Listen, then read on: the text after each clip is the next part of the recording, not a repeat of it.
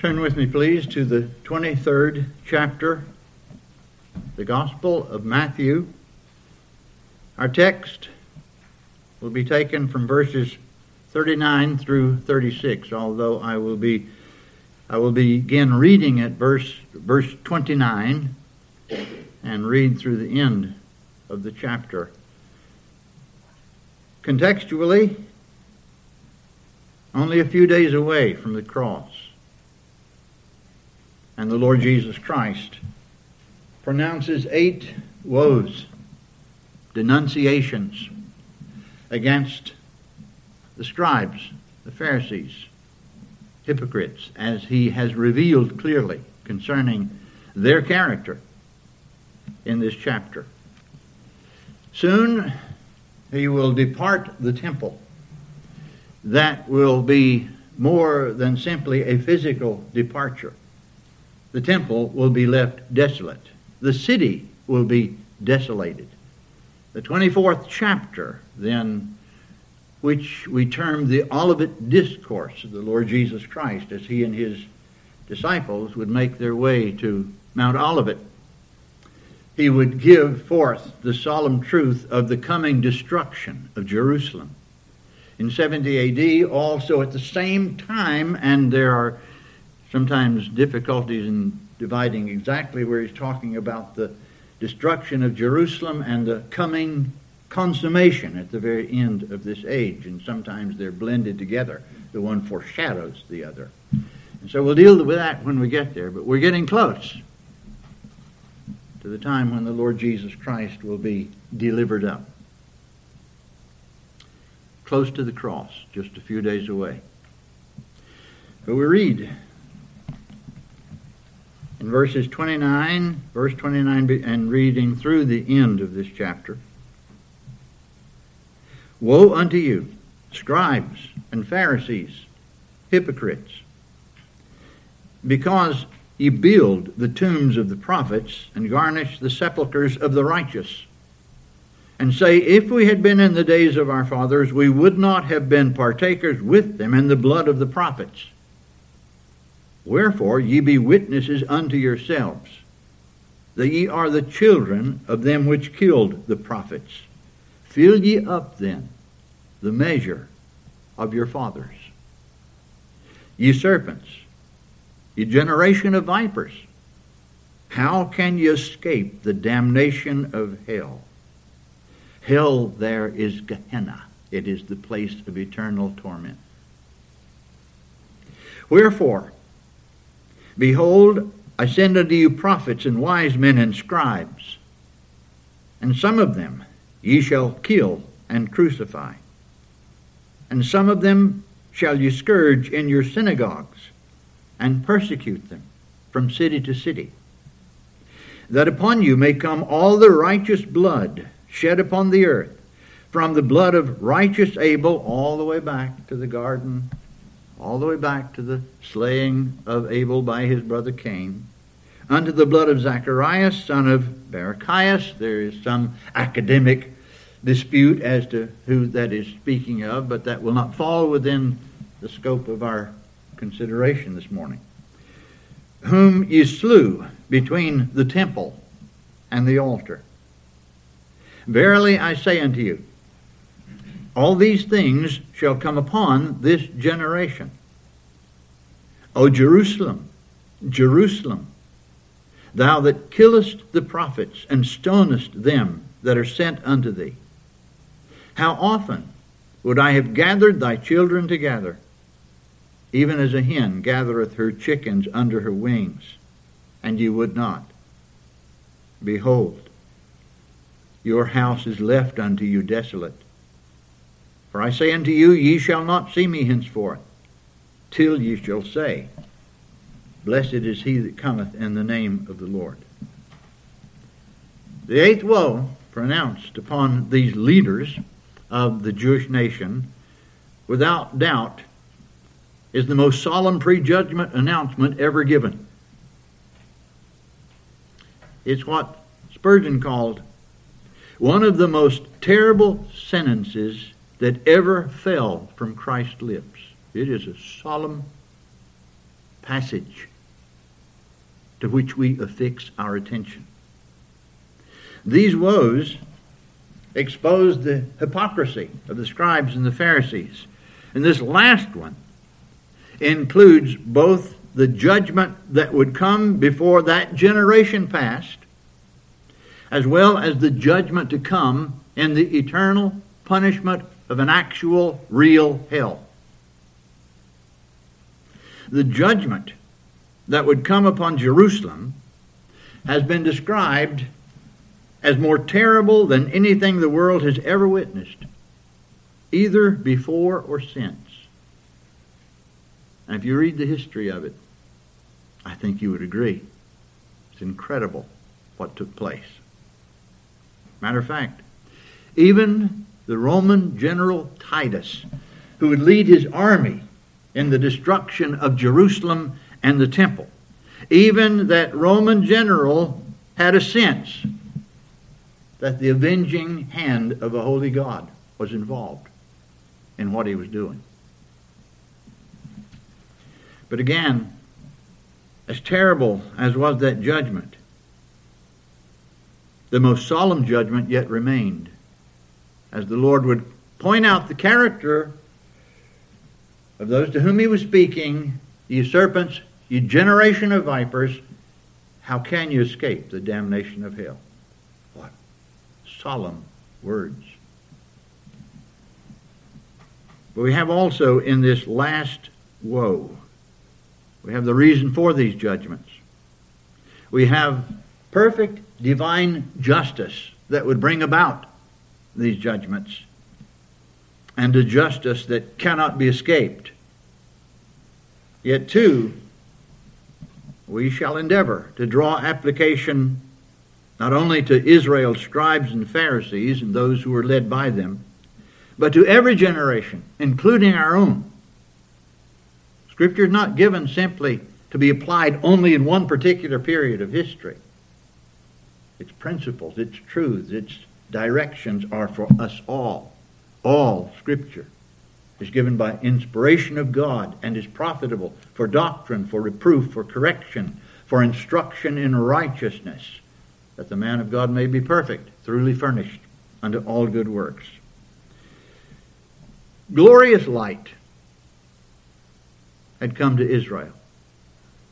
The most glorious light there is, the light of the world, had come to Israel.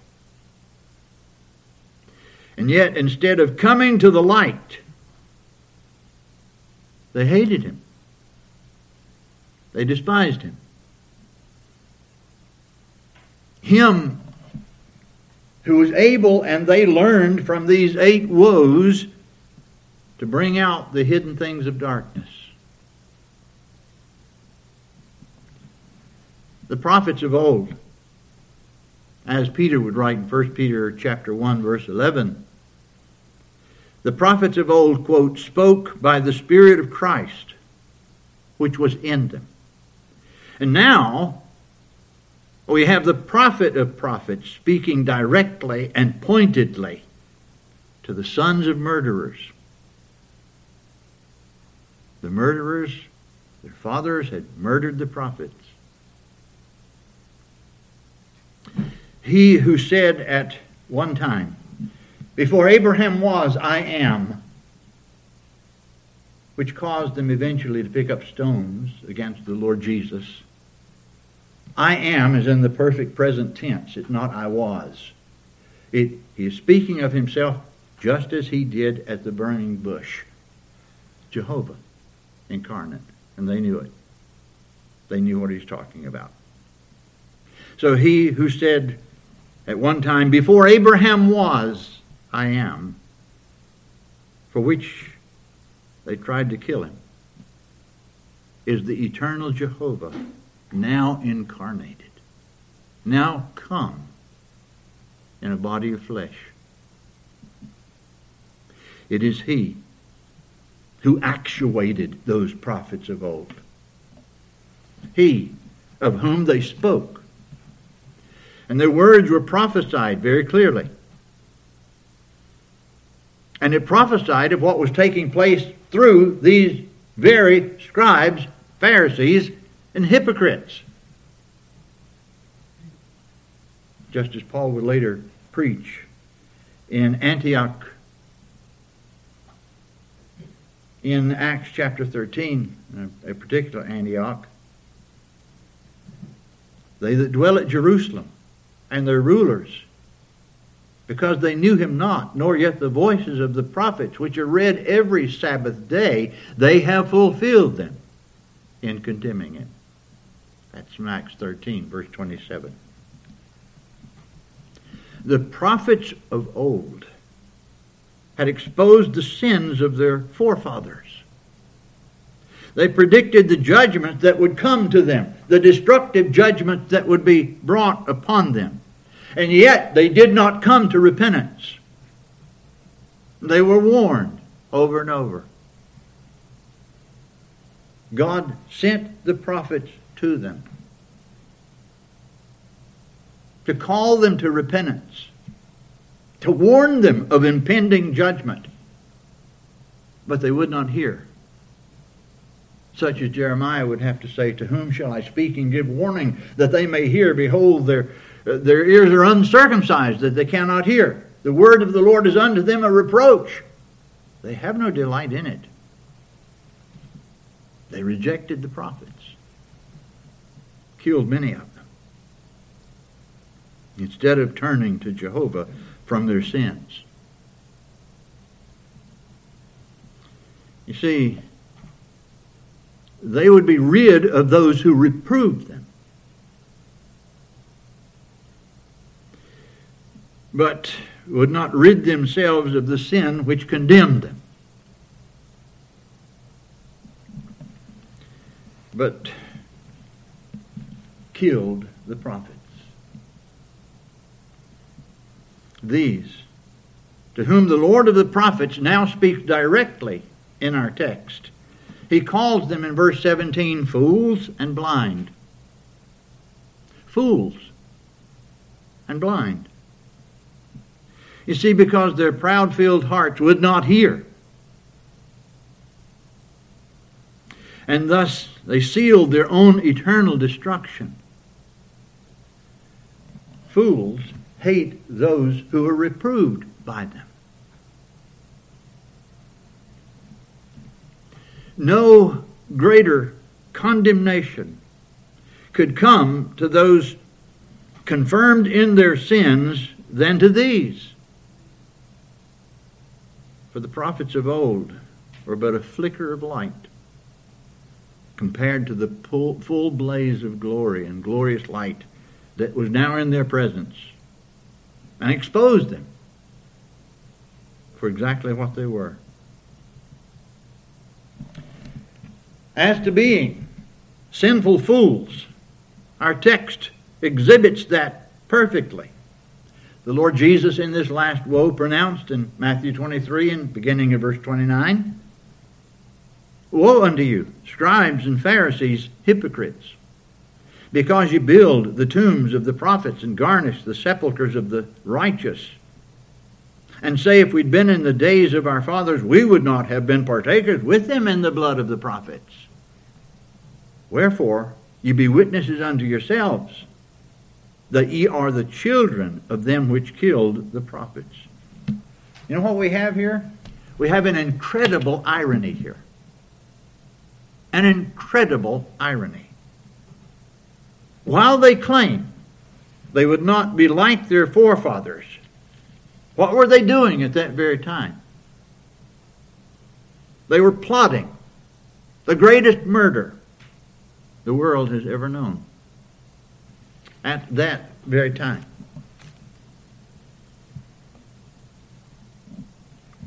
These, whom the Lord would call serpents,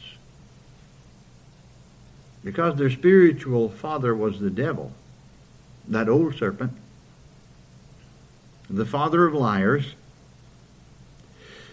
they would certainly carry out his darkest deed. Matter of fact, the Lord Jesus would boldly point out to them at one place in John chapter 8, "Ye are of your father the devil, And the lust of your father, the desires of your father ye will do. He was a liar from the beginning, and abode not in the truth, because there is no truth in him. When he speaketh a lie, he speaketh of his own, for he is the liar, and the father of it. And when the Lord Jesus Christ, in the Garden of Gethsemane, a few days away, when he would yield to the wickedness of their designs, he would say to them, this is your hour and the power of darkness. And yet all they would accomplish, accomplishing in the very purpose of God under the canopy of what we understand fully as divine sovereignty over all things. All they would accomplish, without knowing it, would be to open, through the death of Christ, the glorious light that would be dispersed throughout all the world. The glorious gospel of the Son of God. They would build monuments to their forefathers, while at the same time, did they not realize that they were monuments to murderers? Their forefathers were the murderers of the prophets. Adding to their incredible irony, they would even pretend a respect for those prophets of old. Prophets who by their writings still called them to repentance. And they would reject the prophet of the prophets. They would have to lament, O Jerusalem, Jerusalem, thou that killest the prophets, and stonest them that are sent unto thee, how often would I have gathered thy children together, even as a hen gathereth her chickens under her wings, and ye would not. That's next week's, Lord willing, next week's solemn study that will conclude our looking into Matthew 23. If none are so blind but they who will not see, none are so foolish but they who will not hear.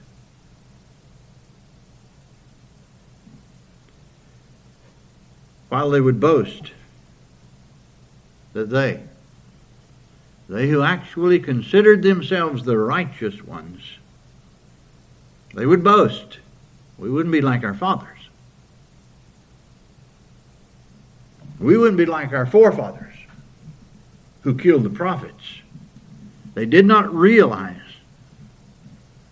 that at the very same time they were saying that they were sons of the murderers. Again, in verses 30 and 31 of Matthew 23,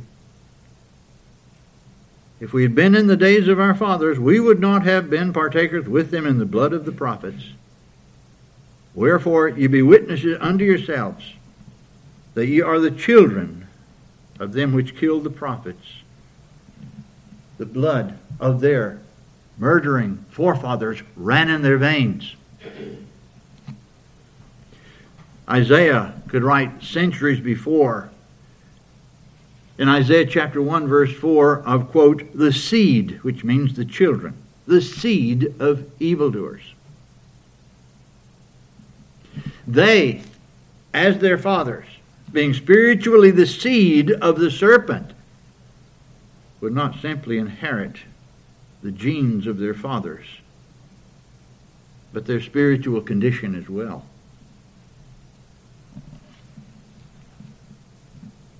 Which is very solemn, because we also inherited the condition of our forefathers and our first father Adam.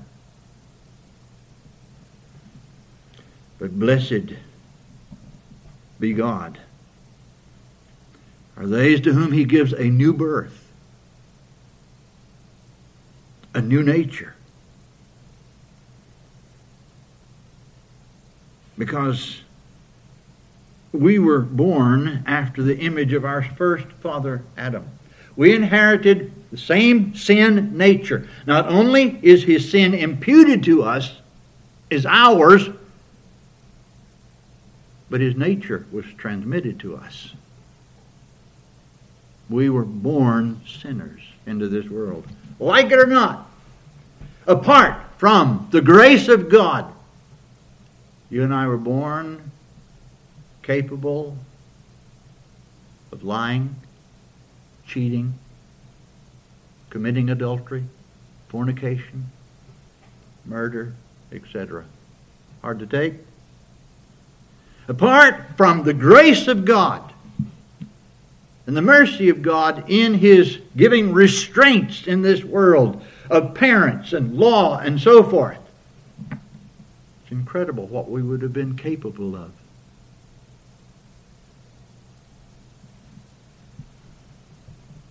And we got it from our first father.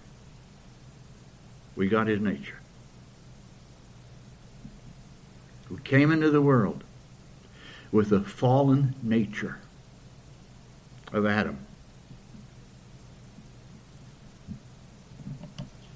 And only God, again, changes that in giving a new nature, a new life, a new heart, a regeneration, a birth from above.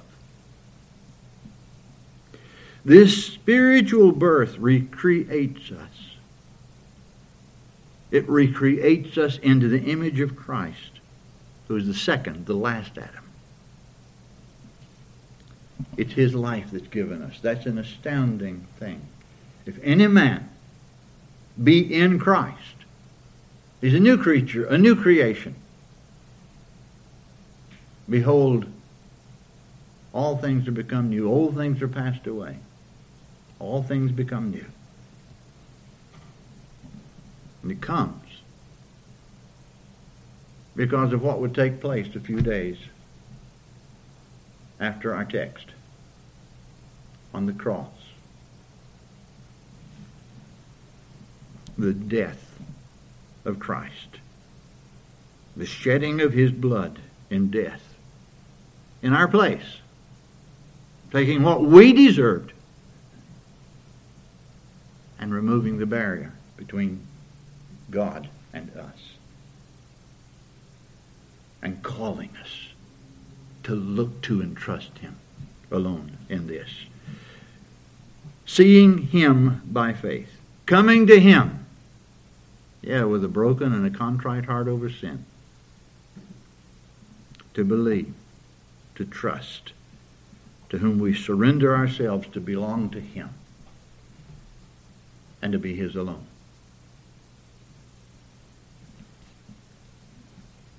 But the vilest hate ever in the human heart was to kill the Holy One.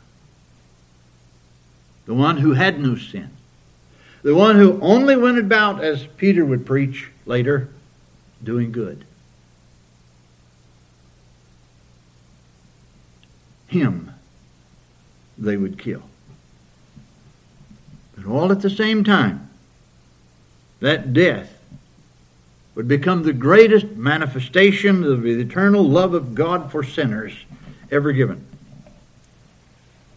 God commendeth his love toward us, and that while we were yet sinners, Christ died for us in our place, taking what we should have by exact justice suffered. But we suffered it in him, in being brought to him. And then in our text, verses 32 and 33 is what brought the comment of Spurgeon. This is one of the most terrible sentences that ever fell from Christ's lips. Fill ye up then the measure of your fathers. Ye serpents, ye generation of vipers, how can you escape the damnation of hell? You see, these were filled with the venom of their fathers. They were filled with pride and lust for the praise of men. They hated with cruel hatred whatever exposed them for what they really were, as vile, whitewashed hypocrites. And now the height of that vileness. The height of that vileness would be turned against the light, with a capital L. The light that came from heaven, exposing the darkness that came from hell. The light of heaven, exposing the darkness of hell. Right there. They were children of hell. They could not escape the damnation of hell. They could not escape the horrors of hell. What is horrific, they were confirmed in that condition.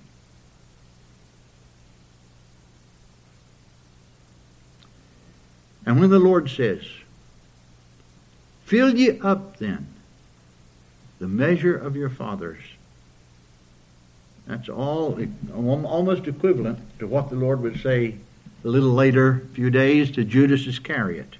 That you do quickly. Fill ye up then the measure of your fathers. It was no longer possible for them to escape. They were confirmed in obstinate impenitence,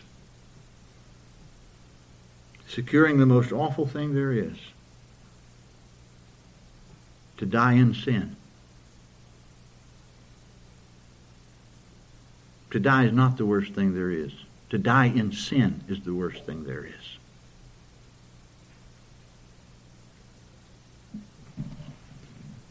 And all who will not have Christ, believing him that he is who he says and declares himself to be, the Son of God, he alone who can save from sin, from death, from hell, those who will not have him to reign as Lord over them, they cannot escape the damnation of hell. It's impossible. But there's something worse. Preacher, what could be worse than the damnation of hell? What's involved in it? There's something worse. To die in sin is to be eternally separated from Christ. The light, the joy. If you die in your sins, he says to some in John chapter 8, where I am, there you cannot come. To be without Christ, and only those who know him can begin to understand the horror of that statement. To be without him, without the light. To be in eternal darkness. To be shut up to self. The conscience. Forever and ever. Only one who truly knows him. Only one who has really tasted of his goodness. That's drawn from his redeeming love, from the cross. Beholding him as the light of life, could begin, possibly, to have a sense of the horror of being forever separated from him. So we're taught in 2 Thessalonians chapter 1 by the Apostle Paul that when he comes, and will be glorified in all of his own, all who believe, all his sheep, all whom he redeemed and brought by his grace to himself, that when judgment comes, it will be from his presence. Punished with everlasting punishment from the presence of the Lord. That's a direct quote from Scripture. That's horrific.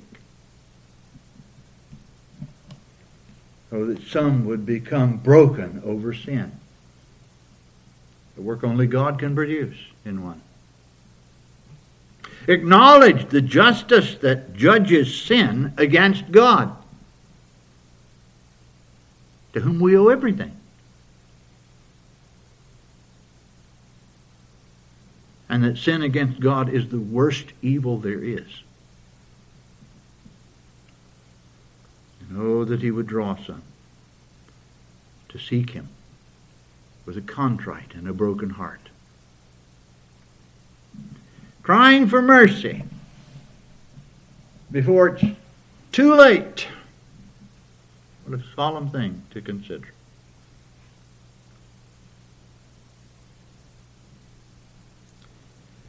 Soon the Lord will lament in verse 37 how often he would have gathered them.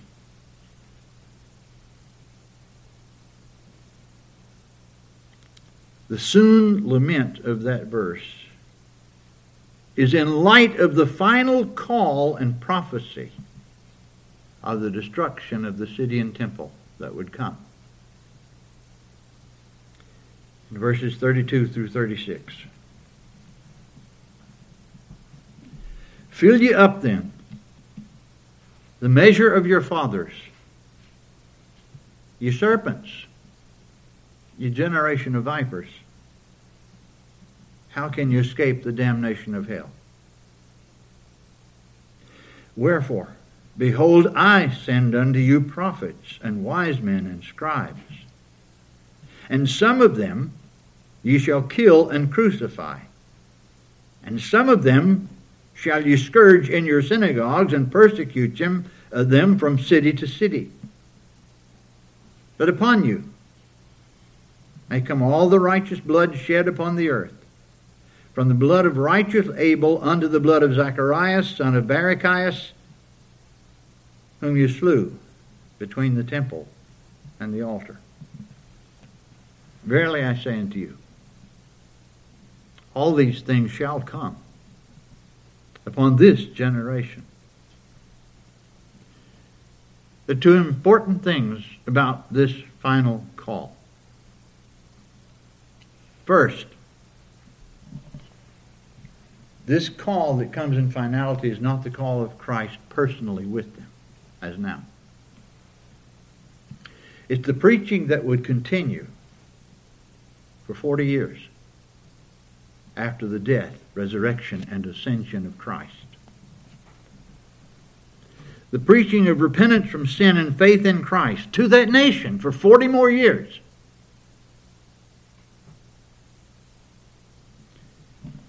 Before the destruction of Jerusalem and the temple. After they crucify the Lord of glory, after his resurrection and ascension, he will send unto them prophets, wise men, and scribes. We have the scribe right here, one of them, named Matthew. The problem is, they won't receive any better treatment than did he. In essence, he will be continued to be persecuted in his preaching ambassadors, who shall take the word of God, even to the Jewish nation.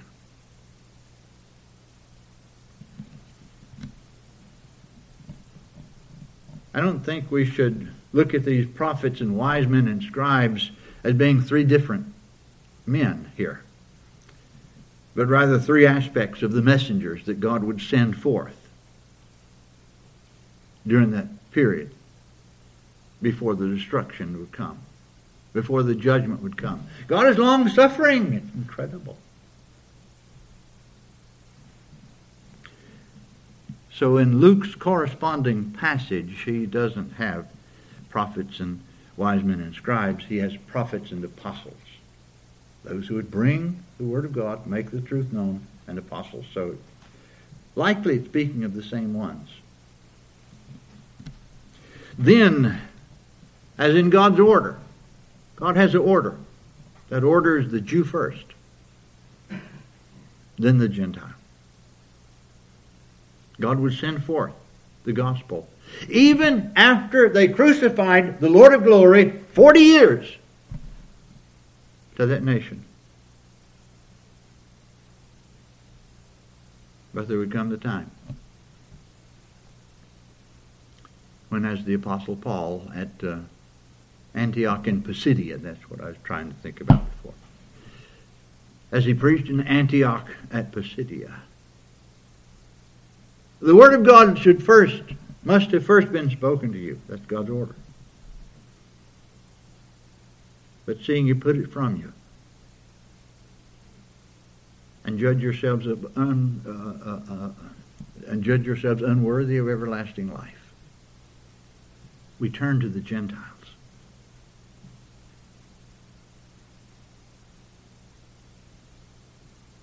Did Paul do that delightfully? No. You could write in Romans 9, I say the truth in Christ, I lie not. My conscience bearing me witness in the Holy Ghost, that I could wish myself accursed from Christ for my brethren, according to the flesh. He was broken. But the order of God had taken place. And we turn to the Gentiles.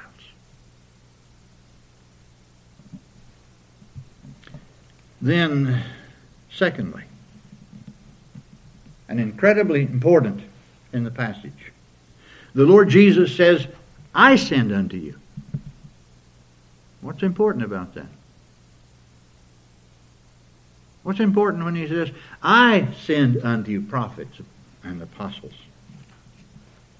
wise men? He's using the same language Jehovah uses in the Old Testament.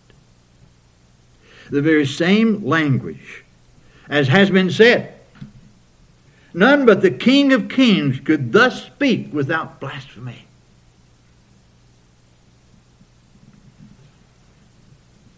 And so we believe that when the Lord Jesus Christ laments over Jerusalem, how often I would gather you together, you would not, in verse 37. But I believe that reaches all the way back to Old Testament times. Not only when he is bodily present with them. This is the language of Jehovah. What happened in the Old Testament? 2 Chronicles chapter 36. I'll read it for you if you have a hard time finding it quick enough. 2 Chronicles chapter 36.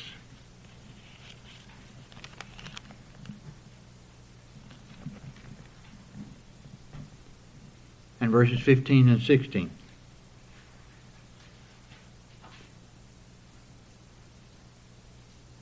And the Lord God of their fathers, that's Jehovah, God of their fathers, sent to them by his messengers, rising up betimes and sending, because he had compassion on his people and on his dwelling place. Now we're going to deal with this somewhat when we get to verse 37 next week. But the absolute sovereignty of God, that he chooses and saves whom he will, he does not negate the heart that's made known. And we're going to be dealing with that a little bit. He kept sending them. The Lord Jesus says, how often I would have. You would not. We'll have to deal with that being Calvinist, correct? Next week. Very important. The one does not rule out the other.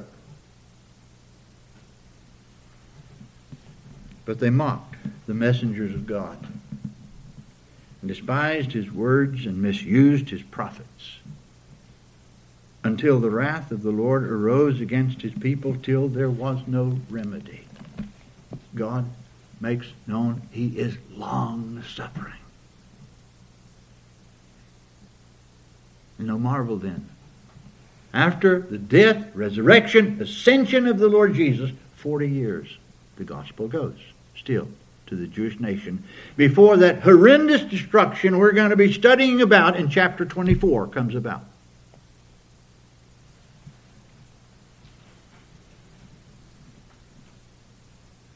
When he says, I send unto you, it's the clearest implications he is Jehovah.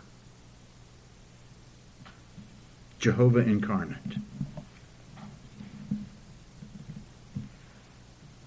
The awful, indescribable destruction of Jerusalem that would come in 70 A.D. after 40 years of calling them to repentance. After the persecuting of some of the Lord's emissaries, some to death, after filling up the measure of their iniquity, they would be without any excuse, none whatsoever. Wherefore, behold, I send unto you prophets and wise men and scribes, and some of them you shall kill and crucify. And some of them shall you scourge in your synagogues and persecute them from city to city, that upon you may come all the righteous blood shed upon the earth, from the blood of righteous Abel unto the blood of Zacharias, son of Barachias, whom you slew between the temple and the altar. Verily I say unto you, all these things shall come upon this generation. That generation. That generation. The very generation to whom the Lord Jesus came personally. Fulfilling the law and the prophets. Infallibly shown to be the promised Messiah. The incarnate Son of the living God would be rejected and killed. And the messenger sent by him in his resurrection glory would be treated with contempt, rejection, persecution, and some killed. You see, it was fully revealed that they did fill up the measure of their fathers. Never again, in any sense, would the Jewish people as a nation be the special people of God. That was over. And it would be over forever.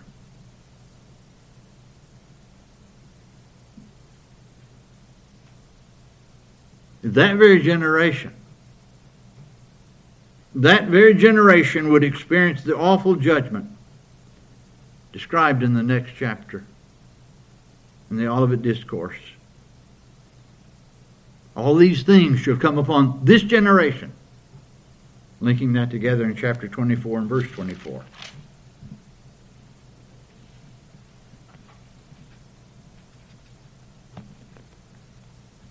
Verse 34, pardon me.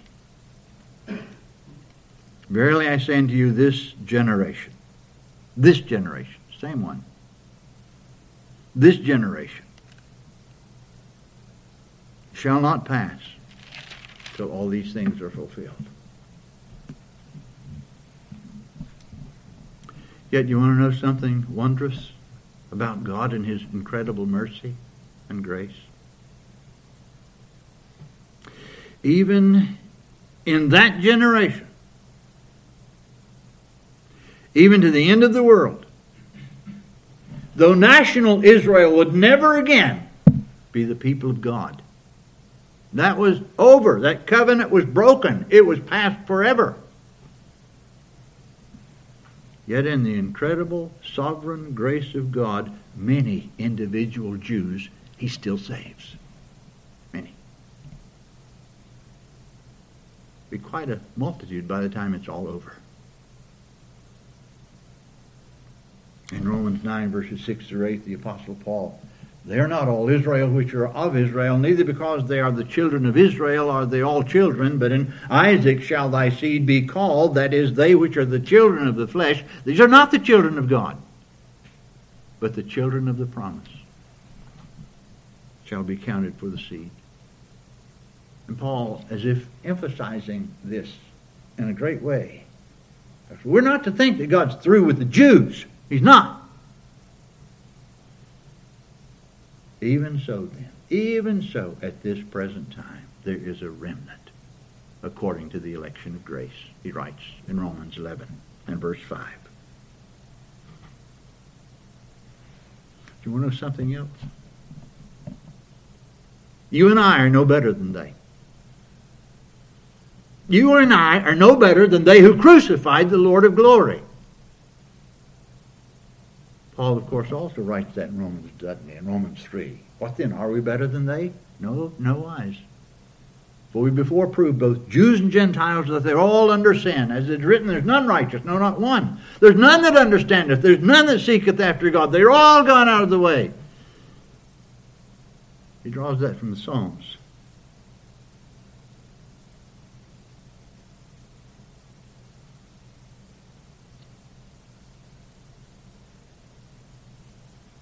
And like I said before, we're born into this world, we become rebels. Self-seeking, vile in our desires, rebellious against authority, parents, or guardians. Immediately that comes out quickly. One our own way, vile, sinful. Is that hard to take? We're not born innocent. We're born sinners. Capable of the most horrendous sins you can imagine. Now, this trial in Georgia, Murdaugh, is that the fellow's name? He had everything. He had it all as far as the world would be concerned. It was incredible. Incredible, the family he came from, the influence his family had, the education he possessed. He had it all. But now look at him. Those who are favored with the highest of blessings that would seem in this world are capable of the most horrendous things you can imagine. So were we. So were we.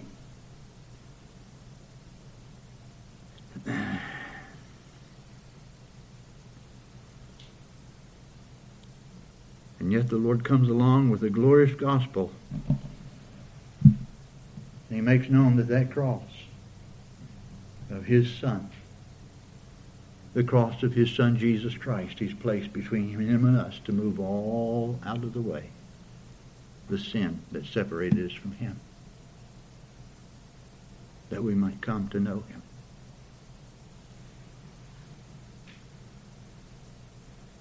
By his grace he draws our sight to Jesus Christ and him crucified. He says, look at me. Don't look to yourselves. Look to me. Trust me. The sinner's substitute. The Lamb of God slain for sinners. Look to me. Believe on me. Come to me. By the cross. By the preaching of Jesus Christ and him crucified. By the hearing of the gospel that declares that he is the Lamb of God slain for sinners. Believing, coming to him, trusting him, we are drawn to him, are saved by the very same grace that saved those believing Jews that were the elect remnant. And we got in the same way because he chose us to get there. And we don't have any place to glory but in him, and in him only. The marvel then is not the devastating judgment that came to the Jewish nation. And read Josephus sometime. Nor the awful judgment to come upon the world of ungodly sinners. You know what the marvel is? I marvel at it. I marvel that he would save a sinner like me. I marvel at it.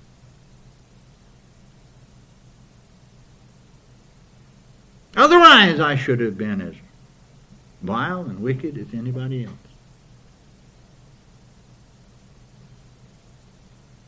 Yeah, Brother Newton. Amazing grace. Amazing grace. How sweet the sound that saved a wretch like me. Move over, Brother Newton. I have the same sentiment.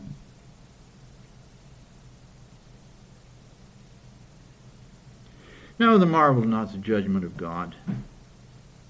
The marvel is not that we suffer in this world. The marvel is an incredible mercy. An incredible mercy in saving sinners. That God would love enough to send His Son to die for sinners. What a glorious gospel. What a glorious gospel.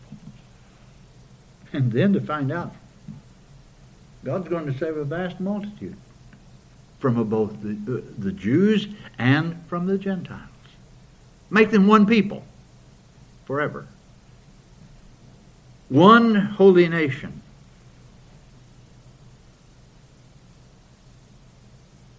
That God would save this vast multitude out of both the Jewish people and Gentiles. Out of this God-rejecting and fallen world is amazing.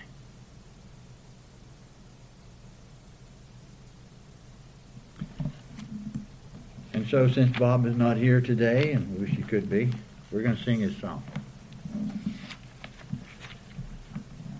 Amazing Grace.